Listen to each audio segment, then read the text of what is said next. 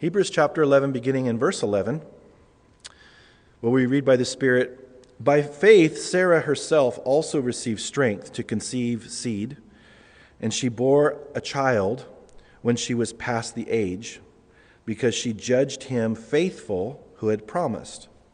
Therefore, from one man, and him as good as dead, were born as many as the stars of the sky in multitude, innumerable as the sand which is by the seashore. These all died in faith, not having received the promises, not having seen them afar off, were assured of them, embraced them, and confessed that they were strangers and pilgrims on the earth. For those who say such things declare plainly that they seek a homeland. And truly, if they had called to mind that country from which they had come out, they would have had opportunity to return. But now they desire a better, that is, a heavenly country. Therefore, God is not ashamed to be called their God, for he has prepared a city for them.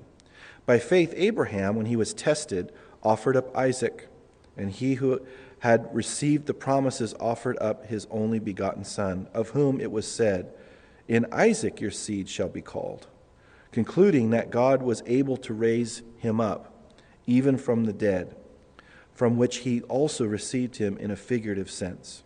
By faith, Isaac blessed Jacob and Esau concerning things to come." Let's pray together. Lord, we love to gaze into your word. We have no idea how amazing it truly is. We know it's preeminent beyond our own senses and our own capacity to perceive the riches of it. So we thank you, Lord, that we get to build our lives upon it. We thank you that we get to study it as a family, Lord, and we just want to learn everything that you want to say to us. Help us, Lord, to hear your word clearly by your Spirit, and to not just be hearers only, but doers, Lord, by your grace and by your power. Thank you for your wonderful word. Help us to be good stewards of it. We thank you in Jesus' name.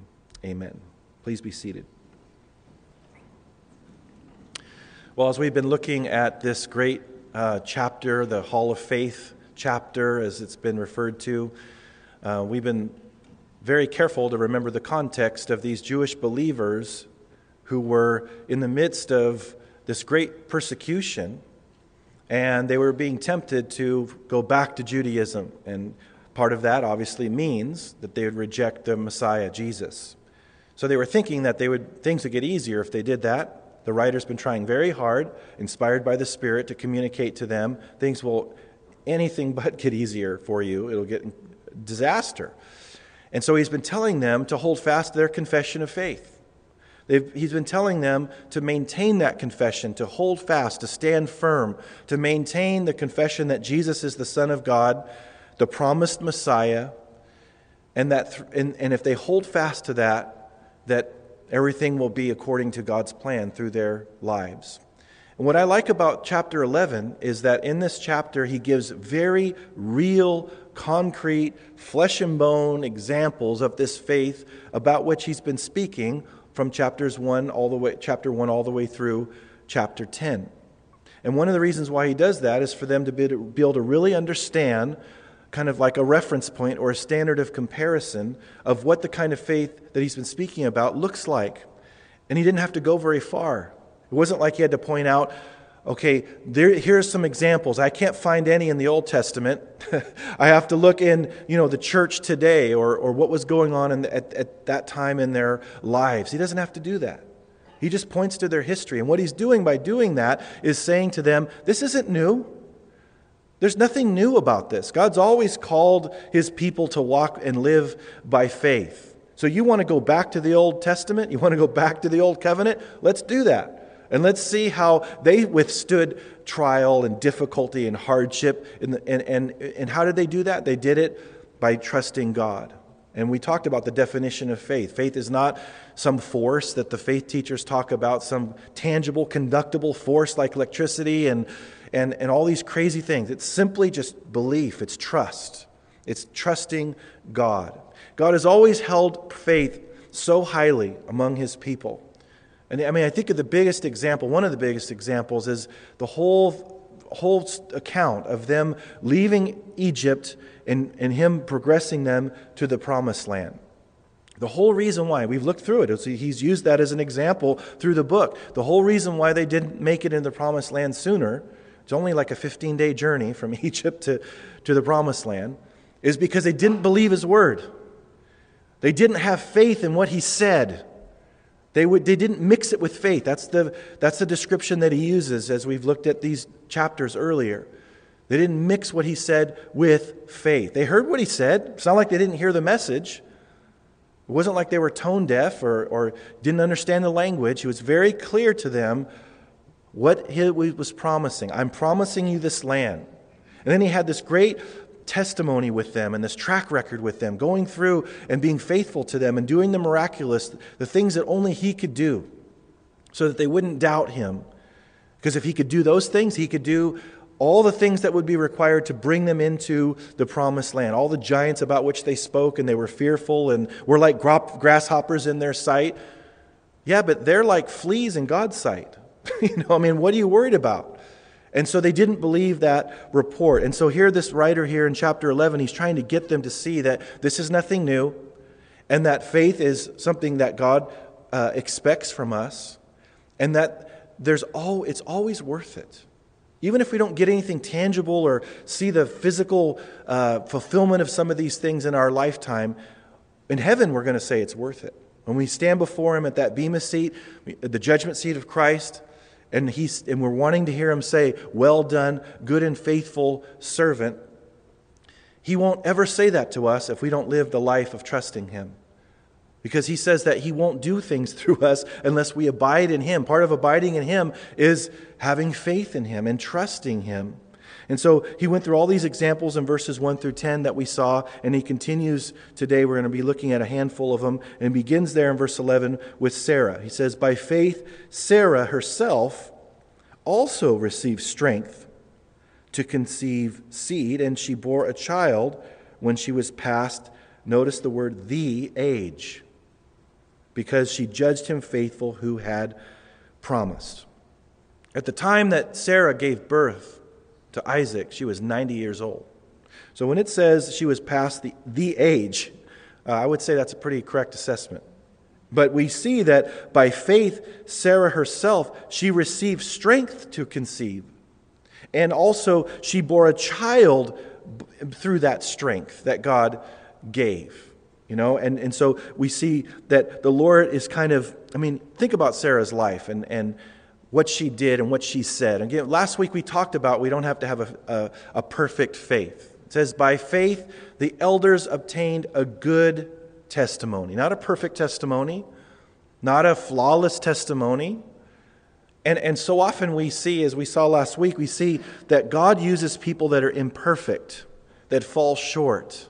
And he puts people in this hall of faith, and I believe that he's still potentially adding people in a sense to the hall of faith, not in recorded scripture, but anytime that we hear God's voice and we obey what he says by faith, that's something that he looks at and he values.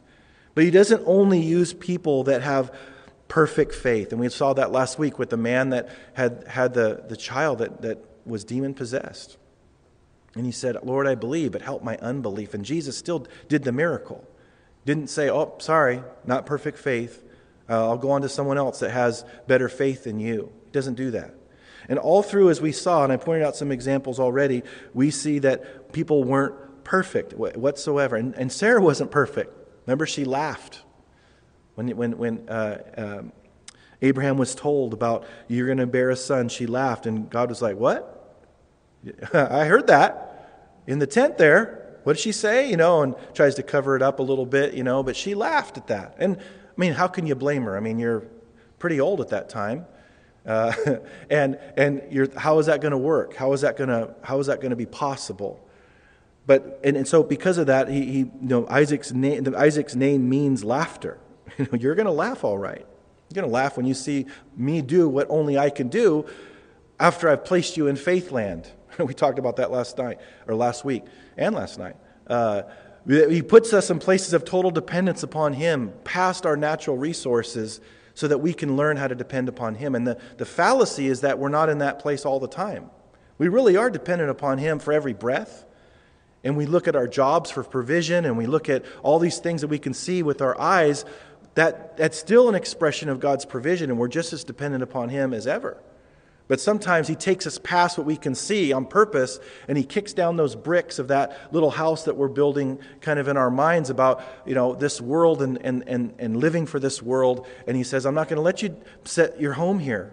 I'm not going to let you build a house here that you're comfortable in, because this isn't your home. You're a pilgrim. So here's Sarah. She wasn't perfect. She bore this child, and it says by faith she did that. She knew it couldn't have been by any natural means. She trusted God, but she wasn't perfect. She had faults. And notice that he says at the end of verse 11, she judged him faithful who had promised. And I want to focus on the word promise, because God really had spoken. Again, faith is not presumption. When you're engaged in presumption, you are having a plan and you go out and do it, asking God to bless it and hoping that it might be of His will. That isn't something that we're aiming at. We hear God's voice. He says something to us in His Word or through a prophecy or just directly to our hearts, and we obey what He says to do by His grace and by His power.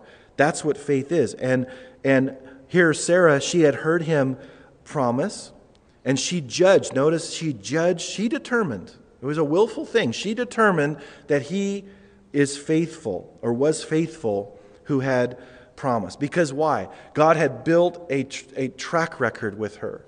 He'd already been engaged in her life. He'd already been faithful. And that's really true for us. How many times does God have to prove to us that He's faithful before we honor Him with our faith in a way that He wants us to? In the way that He wants us to. And all of us can be challenged by that question. I remember when I first saw my brother-in-law and my sister go on the mission field in 1990. I was a brand new Christian, and they were going through some incredible things. They first went to Austria to be part of the kind of European version of the School of Ministry there, and training Eastern European students for ministry.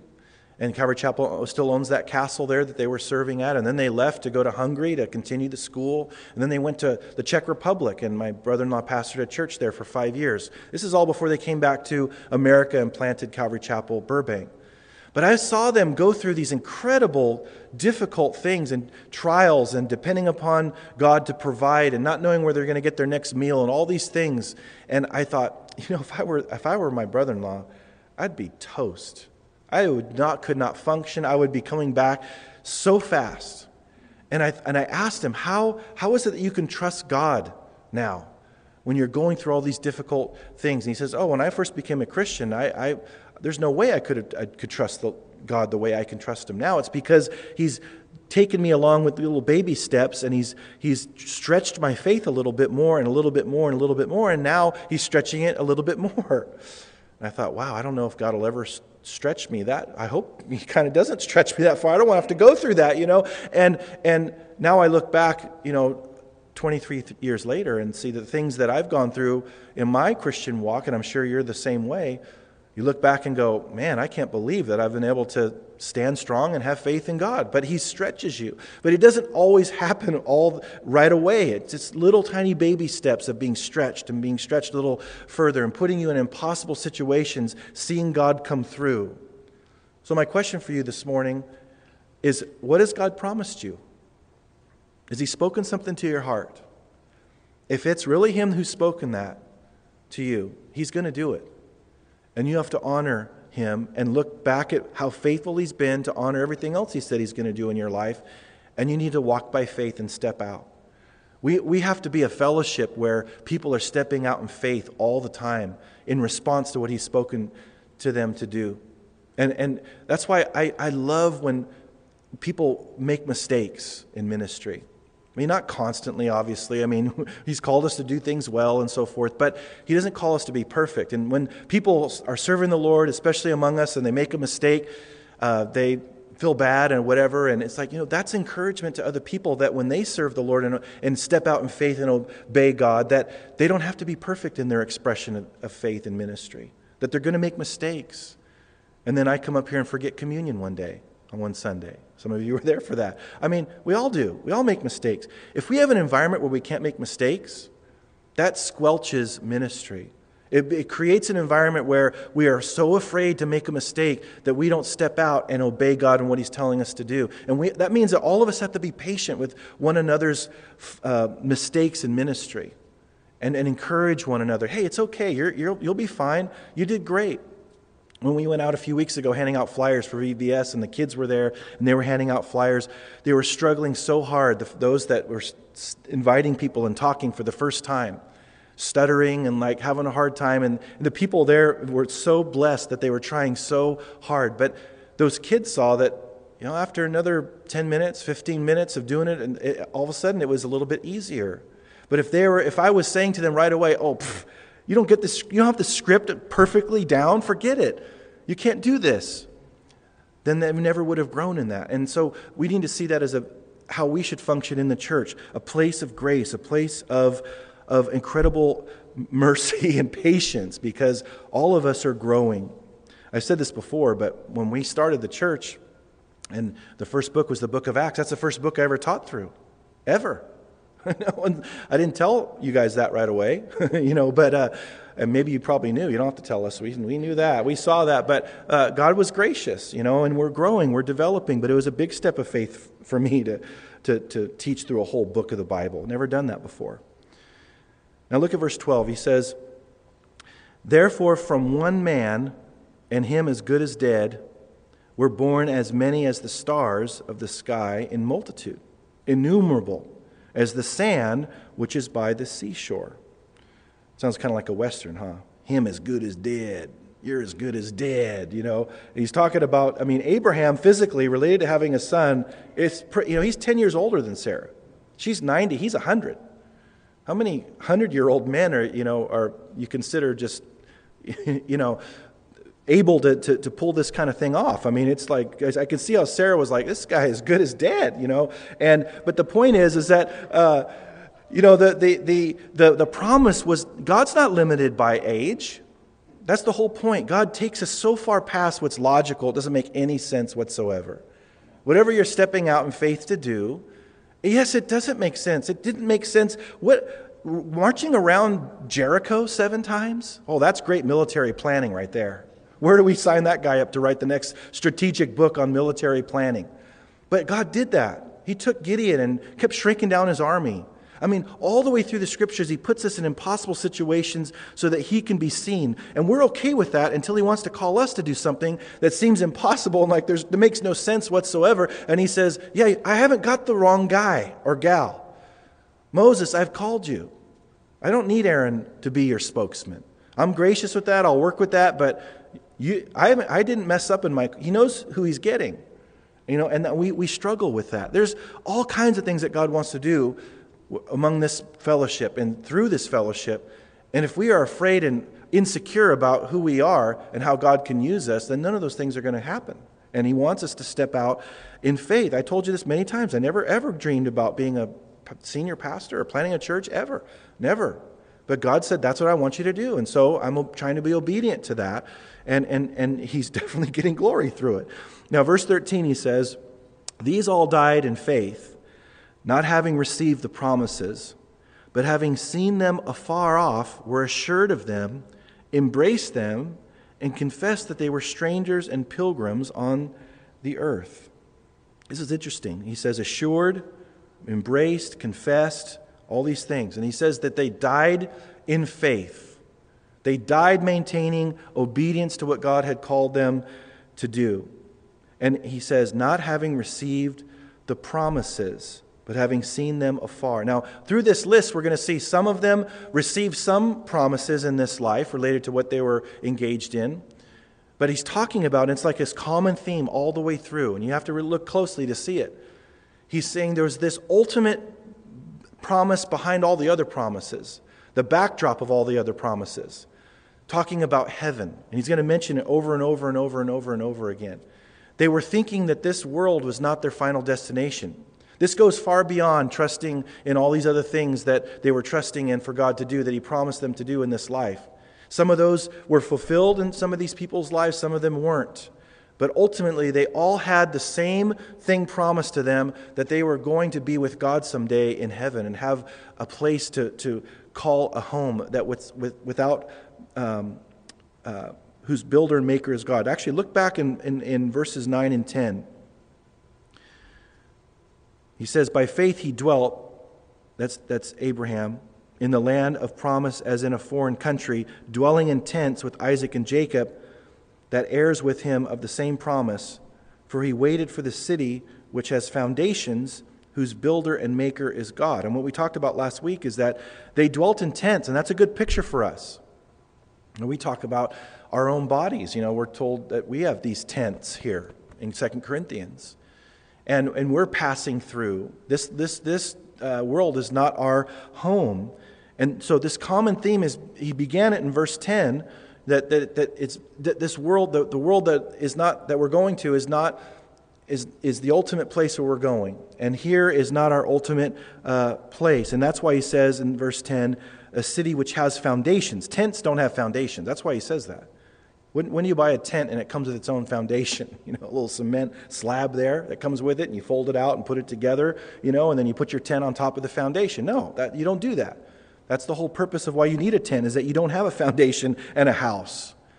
And he says, whose builder and maker is God. So he says, all these people, they died in faith in verse 13, not having received the promises, but seeing them from afar. And that's the life of faith, isn't it? You see these things from afar. You see them spiritually. You see them in the spiritual realm. You don't see them necessarily in the physical realm, but he says they were assured of them. God wants to assure us of his word and his promises. We're told that his promises are yea and amen to us. He's not yes and no, we're told. He's yes and yes. We can count on his word and his promises. And we're told in the middle of verse 13 that they embraced them. That's literally in the Greek. They greeted them, because when they would greet, they would embrace. Much of kind of how we do things here. We embrace. Don't be afraid. It's okay, a little side hug. That's okay. That's sufficient. But they would meet and they would greet with people with a holy kiss, and they would embrace. That's what he's saying there. They fully embraced these promises that they could see from afar. They couldn't see them close up. And they confessed that they were strangers and pilgrims on the earth. The Greek word for confess means to say the same thing as. In other words, it's talking about verbal agreement. When we confess our sins, like we're told in 1 John 1:9, we are agreeing with God verbally that what he says is sin, and that we've committed that sin. That's what it means. So he says they confessed. They said with their mouths that they were, and they knew that they were the strangers and pilgrims on this earth. They agreed. And he continues that in verse 14, because he says, for those who, notice the next word, say such things. They were confessing. For those who say such things, declare plainly that they seek a homeland. And truly, if they had called to mind that country from which they had come out, they would have had opportunity to return. Again, these Hebrew believers were being tempted because of persecution, and they were being tempted to call to mind the place from which they came, that is Judaism. And so this writer is saying, don't be like that. Be like these heroes of the faith that were looking towards heaven like you should be. And if they started thinking about the places from which they came, they wouldn't be able to go forward in what God had called them to do by faith, because they'd been distracted. And that's a good word for us, because sometimes when we're getting buffeted and we're discouraged or we're going through things, we can start having this skewed vision of the world. We can start thinking that the world is really not all that bad. Just remember the Israelites in the desert. They were saying, "Oh, we used to be treated so well, and we had onions and leeks, and we had all these great things." They had revisionist history going on in their minds. They were revising the historical account of what reality was. They were slaves. They were being brutalized. That's what really happened. But being in that wilderness, because it wasn't what they preferred, after a while they started thinking that it wasn't so bad in Egypt. And Egypt is always a picture of the world in Scripture. So here we're supposed to focus on our homeland and where we're going and heaven and all those things. And if we focus on our current circumstances so much and not see the bigger picture of what God's doing through our lives and in our lives, We're at risk. I want to give a warning here. We're at risk of going back to the world, thinking that it's a better portion than what our portion is in Christ. Better is one day in his courts than thousands elsewhere. It's true then, it's true today. So he says they declared that plainly, that what they were going was infinitely better, and if they thought differently, then they would have had an opportunity to return. Verse 16. But now they desire a better, that is, a heavenly country. Therefore God is not ashamed to be called their God, for he has prepared a city for them. First of all, the contrasting word there, but, in verse 16, and then the word better. We've seen that word all the way through Hebrews. It appears 13 times in Hebrews. Better covenant, better than the angels, better than the prophets, better high priest. We've seen it all up to this point now. So all of this should really click and make sense. This chapter 11 so often is studied apart from the first 10 chapters, because it's hard work going through the first 10 chapters. But it unlocks really what this whole chapter is about. It's always been a life of faith. And the new covenant is a better covenant. And the country that we're going to is a heavenly country. It's better.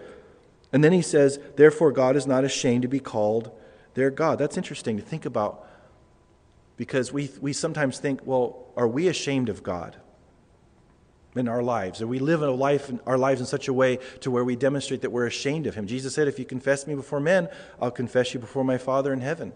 But if you deny me before men, I'll deny you before my Father in heaven. So what does God think about me? Is he, is he ashamed to be called my God? Look at, again, the shortcomings that we see. Noah, he had shortcomings. Abraham, Sarah, Isaac. They weren't these perfect people. But they were people that trusted what he said at times, not even perfectly. There were pockets of time, and most of them major pockets of time, where they were honoring God with their faith and obeying what he said, and he says, I'm not ashamed to be their God. That's what God says about us. He's not ashamed to be called our God. He's not ashamed to be identified with us, which is amazing to think about. He's not ashamed to be identified with us. If I were God, I'd be pretty ashamed to be identified with us. I mean, think about those disciples. Here they're fighting about who's the greatest the whole entire time, just about. And those are the guys that he picked. Did he make a mistake? No. We're told in Scripture he prayed all night before he chose them, so that we wouldn't miss that he chooses boneheads like us so he can get glory when he does a great work through our lives. And when we miss that and forget that, we start getting prideful and seeing ourselves higher than we ought. And he tells us to take heed lest we fall. Because he says, you are not sufficient in yourselves. You're sufficient in me. So he says, now they desire something better, a heavenly country. And he says, notice the end of verse 16, for he has prepared a city for them. Now I immediately think of when Jesus said, if I go away, I prepare a place for you. And I'll receive you unto myself. If I go away, I'll receive you unto myself. That where I am, there you may be also. Beautiful. He's preparing bodies for us, new bodies, glorified bodies. He's also preparing New Jerusalem for us. And I can't wait to get to Revelation and look at the New Jerusalem being lowered down, descending from heaven there. Beautiful. So all those Old Testament saints that trusted God, that obeyed God, they had a higher promise that was given to them related to eternity and heaven and all of that transcends all of the other things that they were promised, some of which they received in this life, many of them didn't. In the last 10 verses of this chapter, I call it the still others portion of the chapter, highlights so many people that didn't receive anything. I mean, nothing for their faith whatsoever in this life. Now in verse 17 he says, by faith Abraham, when he was tested, offered up Isaac, and he who had received the promises offered up his only begotten son. Abraham was tested. He had received that promise. He knew what God had said, and God told him to offer up his son. Notice offered is in the past tense. It occurred. It happened in time there. And he said, he who had received the promises. Promises of what? That God was going to multiply his descendants. And so if it was going to happen through Isaac, then he knew that, well, how can that happen? If I kill my son, if I sacrifice my son, then that promise can't happen. Those two things were mutually exclusive because his son was at stake. And notice he says his only begotten son. Did you catch that at the end of verse 17? Wait a minute, that wasn't Abraham's only son. There was Ishmael. The expression of Abraham trying to help God out. God doesn't need any help. And what's interesting about that is that God doesn't recognize Ishmael because he's associated with this promise, and no other son is associated with this promise. The Muslims today, they go trace all the way back to Ishmael, and they say that Ishmael was the promised son. So you got to read this book, It says something entirely different. And look at the conflict that's here in the world between the Jews and the Palestinians and the Arabs and so forth. It all goes back to a man trying to help God out. That's just boil it down to its simplest form. Abraham trying to help God out produced Ishmael. And because of that, the whole lineage goes and that whole conflict started and it continues to this day. What's interesting about all of this is that there was this apparent clash or head-on collision in the sight of Abraham with God's promises and his commands. They were coming together like a train wreck was going to happen. You have God's promise that he was going to multiply his descendants through Isaac, but yet God's command was to offer up his son. You have God's command and God's promises colliding there. And so what do? Well, some people will say, you just wait for God to do what he's going to do. Well, what about the command? You have to do the command. He says to do it. So you don't want to disobey God to ensure that his promise is fulfilled. And I want to really go slowly here so we can really get this. God doesn't need our disobedience to fulfill a promise of his. That's what Abraham did. God never told him to be intimate with Hagar. He was supposed to be faithful to his wife. He disobeyed God's command to try to help God fulfill a promise. But in the Jewish believers, of course, the context matters here. They shouldn't violate God's command to follow Jesus, his Messiah, so that God can fulfill the promise of giving them peace in this life because they were experiencing persecution.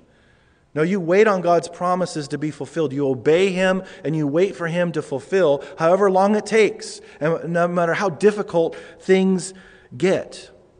We know that Jesus said, I've come that they would have life and have it more abundantly.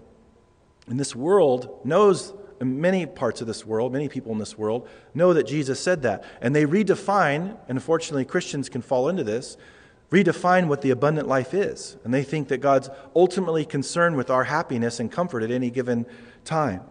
And so because of that, we're tempted at times to disobey God because we think, well, he wants me to have the abundant life. He wants me to be fulfilled in all these things. And so we try to fulfill that promise of the abundant life by disobeying what God says. I'll give you an example. And this has been so painful for me over the years. In marriages, you have a man not being the leader of his home, not being a godly leader, and the wife not being a godly wife, and they have marriage conflicts and marriage issues severe. I'm talking about where they're in danger of divorce and all of that. And so often it's one spouse is really neglecting the other, and it goes on for a long period of time. The other spouse that's being hurt starts listening to other people, and Satan is so good at bringing these other counselors that say, God just wants you to be happy. You need to take care of your own needs. If you don't take care of your own needs, who will? You need to put yourself first. If you don't, who will? All these things. And what happens is they end up trying to fulfill God's promise of the abundant life by disobeying what God says related to being obedient to their marriage vows and fulfilling those marriage vows. And they try to take this shortcut. And maybe there's some people here that are trying to take a shortcut related to what God's promised because you don't see it happening, so you're going to circumvent that by disobedience. And God will never bless that. It'll just be further disaster. He wants us to learn from His Word and from other people's mistakes. He doesn't need our disobedience to fulfill His promises. When His promises and His commands are on a course of colliding, let Him work it out. You obey what He says and let Him worry about His promises. Because He never gave us the responsibility of fulfilling His promises. That's why they're His promises. So we should heed that and listen to that. Then he says in verse 18, of whom it was said, in Isaac your seed shall be called, concluding that God was able to raise him up, even from the dead, from which He also received him in a figurative sense. So verse 18 is the word of God. It is God's word to Abraham, of whom it was said, in Isaac, not Ishmael or anyone else, in Isaac your seed shall be called. So he sees that, and then we see his expression of faith in verse 19, concluding that God was able to raise him up even from the dead, from which He also received him in a figurative sense. So God's promise and God's command were on a collision course, and he said, I'm going to obey what He says. I'm not going to try to get around that and try to help him out. I've already done that. I don't need to help him out anymore. I never did. And so he obeys what He says, and he offers him up. And God considered that as if He did offer him up. And He considered that faith in obeying Him. And Abraham knew, because His word said that He's going to use this son to multiply my descendants, that God could even raise him from the dead. And the reason why he was able to do that is because of God's track record in his life. And that's true for our lives. God has given us such a great track record with Him. We see how faithful He has been, and He's not going to stop being faithful now. He doesn't change, and He doesn't show partiality. And so He says, I will continue to do what only I can do, but you have to believe what I say and trust my word. Now, lastly, He says at the end of verse 19, from which He also received him in a figurative sense. What does that mean? Abraham received him in a figurative sense, received him back from the dead, because it was as if he died. And so He received him back from the dead, so to speak, and that's what He's getting at there. So it's a beautiful thing, because Abraham said, I'm going to do what's right, and God's going to take care of the rest. And even though he didn't actually die, I'm receiving him as if he did, and as if God raised him from the dead. And then verse 20, we're told, by faith Isaac blessed Jacob and Esau concerning things to come. This is interesting. He brings Isaac into this now as an adult, and we see this in Genesis chapter 27. And you know the account where, first of all, Jacob sells his birthright to Esau for some stew. That wasn't very wise of Esau, and it was, of course, deceitful on Jacob's side. But then when Isaac is old and he can't see, the Rebekah gets involved, and here you have Isaac preferring Esau as a son, unfortunately, and Rebekah prefers Jacob, and she has this whole scheme to have Isaac think that he's blessing Esau when in reality he's blessing Jacob. And so verse 20 is interesting, because we're not told in Genesis that Isaac did it by faith.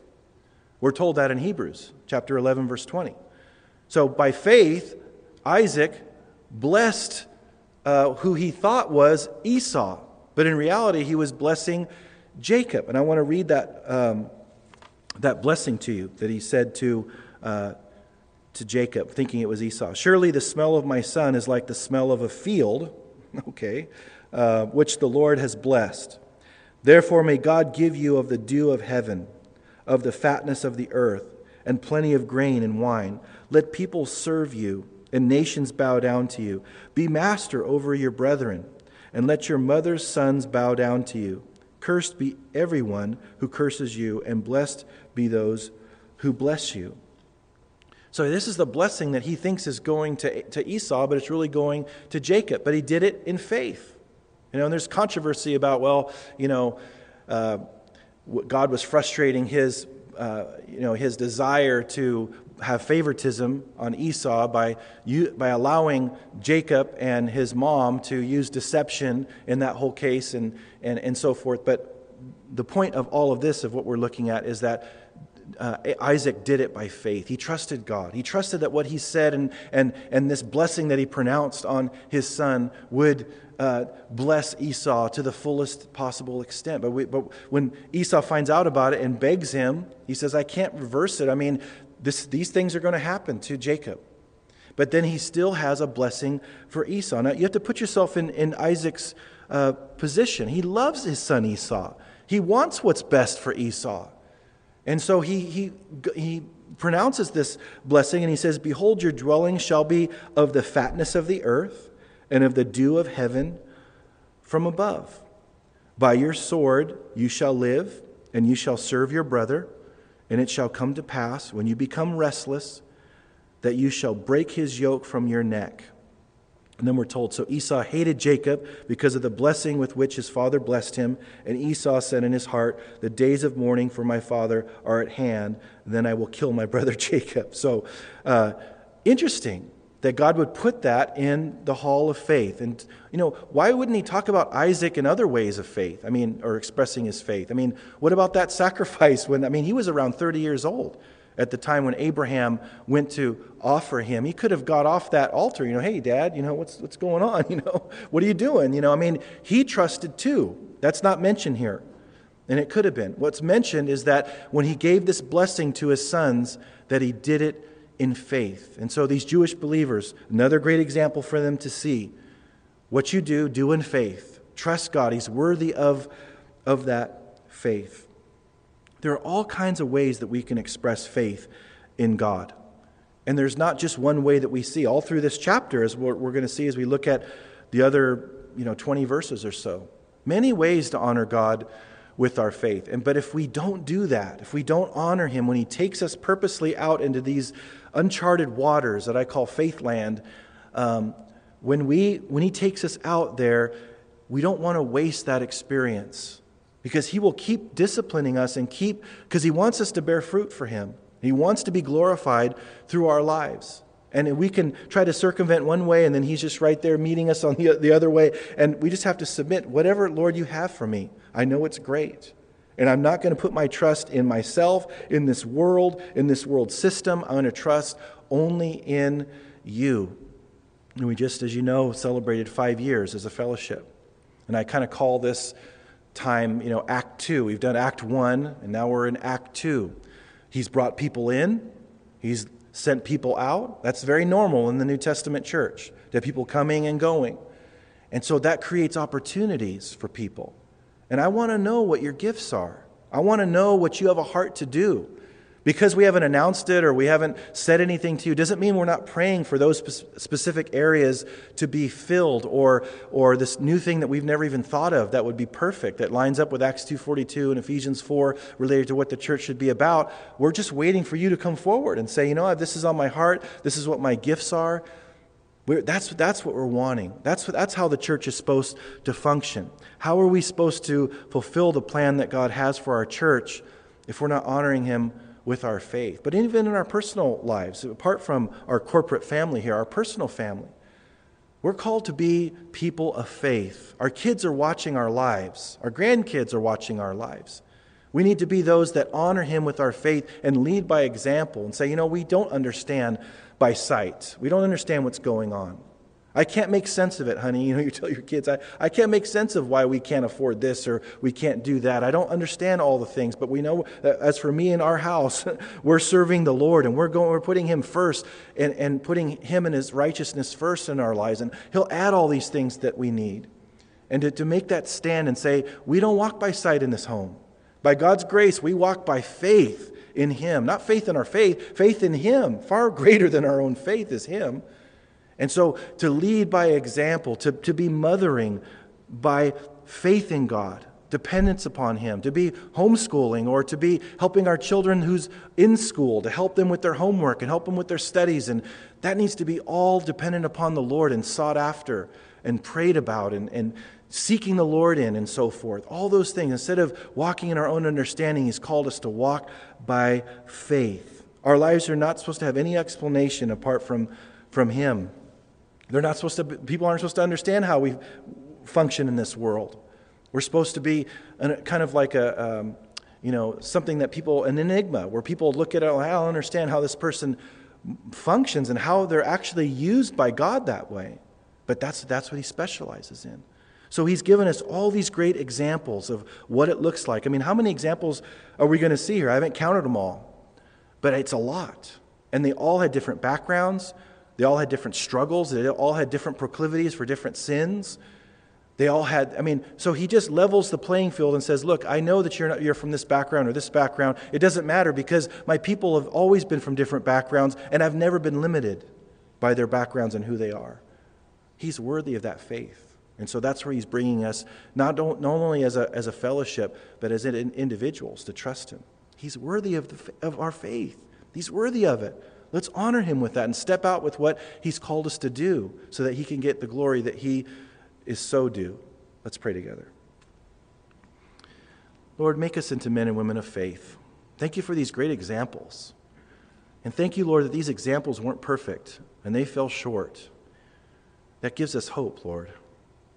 And I pray, Lord, if there's anyone here that is convinced that You can't use them because of their failures or who they are or any of these things, I pray that You just encourage them that You can use them. And You specialize in using people that are not esteemed highly by the world or don't have a lot of natural things that You can compensate for. Lord, You can compensate for all of that. So I just pray, Lord, that there would be constantly people stepping out and obeying what You're calling them to do in our fellowship, Lord, and in our personal lives. We pray, Lord, that You would do all these things in a beautiful way so that You can be glorified. Thank You for Your word. It always points us back to You. And we thank You in Jesus' name. Amen. Let's stand together.